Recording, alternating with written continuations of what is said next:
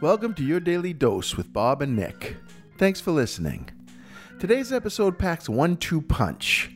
We marvel at the irony in the way that Disney cartoons demonstrate family values, and then Nick teaches me the meaning behind the trope, women in refrigerators. This one could stir up a little controversy, but in a fun way. Enjoy. I love Disney. I want you to know this. I love so many Disney movies. Good, because they're listening to all podcasts all the time. I know they are, and thank you, Disney, for listening and for being a future sponsor of our podcast. But my point here, and I do have one, is that I don't understand how they became the bastion of family values. Because they murder parents in almost every cartoon that they create. Mm-hmm. It's all about what's the worst thing you can do to a kid? Kill their parents. And then you give them a reason to live around whatever happened to their parents, or, they become strong in spite of the absence of parents. But Aladdin, Snow White, Cinderella, Mowgli, all of them are without parents. And even the ones that start with parents, like the Lion King, hey, that little sucker got to see his dad die right in front of him. Nemo, Lost One, and all of the siblings. Yeah, and it's a fast way to create emotion and build a character trait.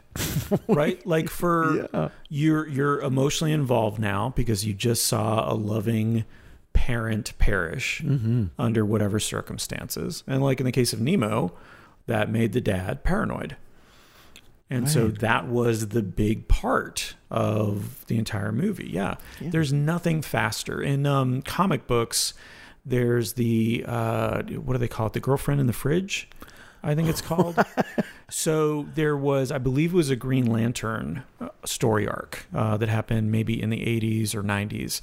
But the idea was, and this was, there was no, the damsel in distress, Lois Lane in trouble, that sort of thing. Mm-hmm. Like it's been around forever. Yeah. But they named it this because this was just so ridiculously over the top that there was the Green Lantern had an enemy and they were at each other's throats.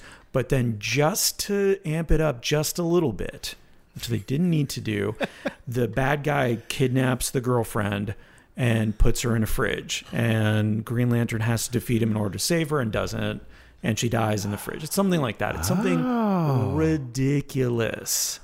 And so whenever that trope is used, it's like kind of jumping the shark. Yeah. Right? Like it's just so dumb that you have to reference it every time just to make fun, make that extra fun of them. That is interesting, though. The girlfriend in the fridge. I'm going to remember that now. Yeah, I'll find it and make sure that that's it. But I'll put. Isn't that what happened to what was Batman's girlfriend in the episode where on the movie where Two-Face kills her, ends up killing... the lawyer. Right. Who was played by one person in the first one and then by Gyllenhaal in the other one, Maggie Gyllenhaal. Yes, well, whatever her name is. Right? Yeah. Whatever the character's name is. I feel bad, but that was one again. Batman could not save her. He could not get he had to make a choice. Yes. And again, is it really necessary for the story? Yeah. So, if you're doing something formulaic, you're following a formula, I get it. But is it, and I guess from a writing perspective, is it more challenging to write a story where you're having people connect with your characters without having to kill anybody off? Right. Ooh. Right? Right. The subtleties and the nuances. I agree. I think it's like pulling a gun out on stage during improv. It's an overused device, right, that isn't always called for, and usually it is to avoid the difficulty of finding the nuances in the relationship between the characters. Yeah. Easier for me to pull out a gun and see how you respond to that than to make a sly comment and see how you respond to that. Yeah, you're blowing it up. Right, so that's interesting. Yeah, that's... You make me want to read more graphic novels. Thank you.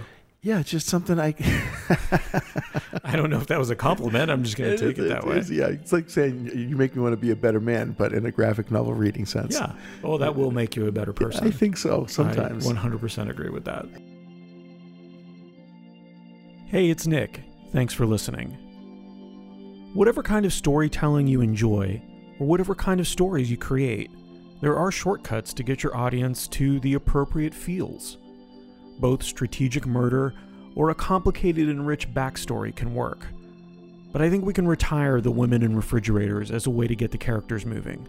If you ever need some motivation suggestion for your characters or for yourself, reach out to me and Bob. We'll give you a hand.